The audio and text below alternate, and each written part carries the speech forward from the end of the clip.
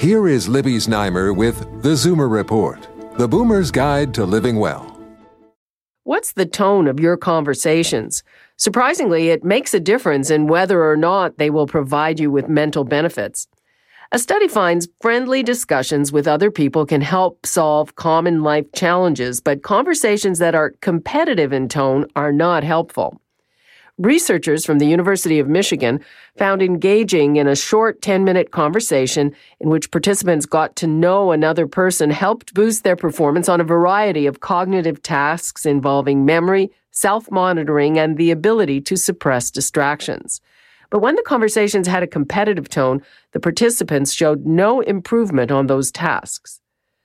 The researchers believe that performance boosts come about because these social interactions induce people to try to read each other's minds and take their perspectives on things.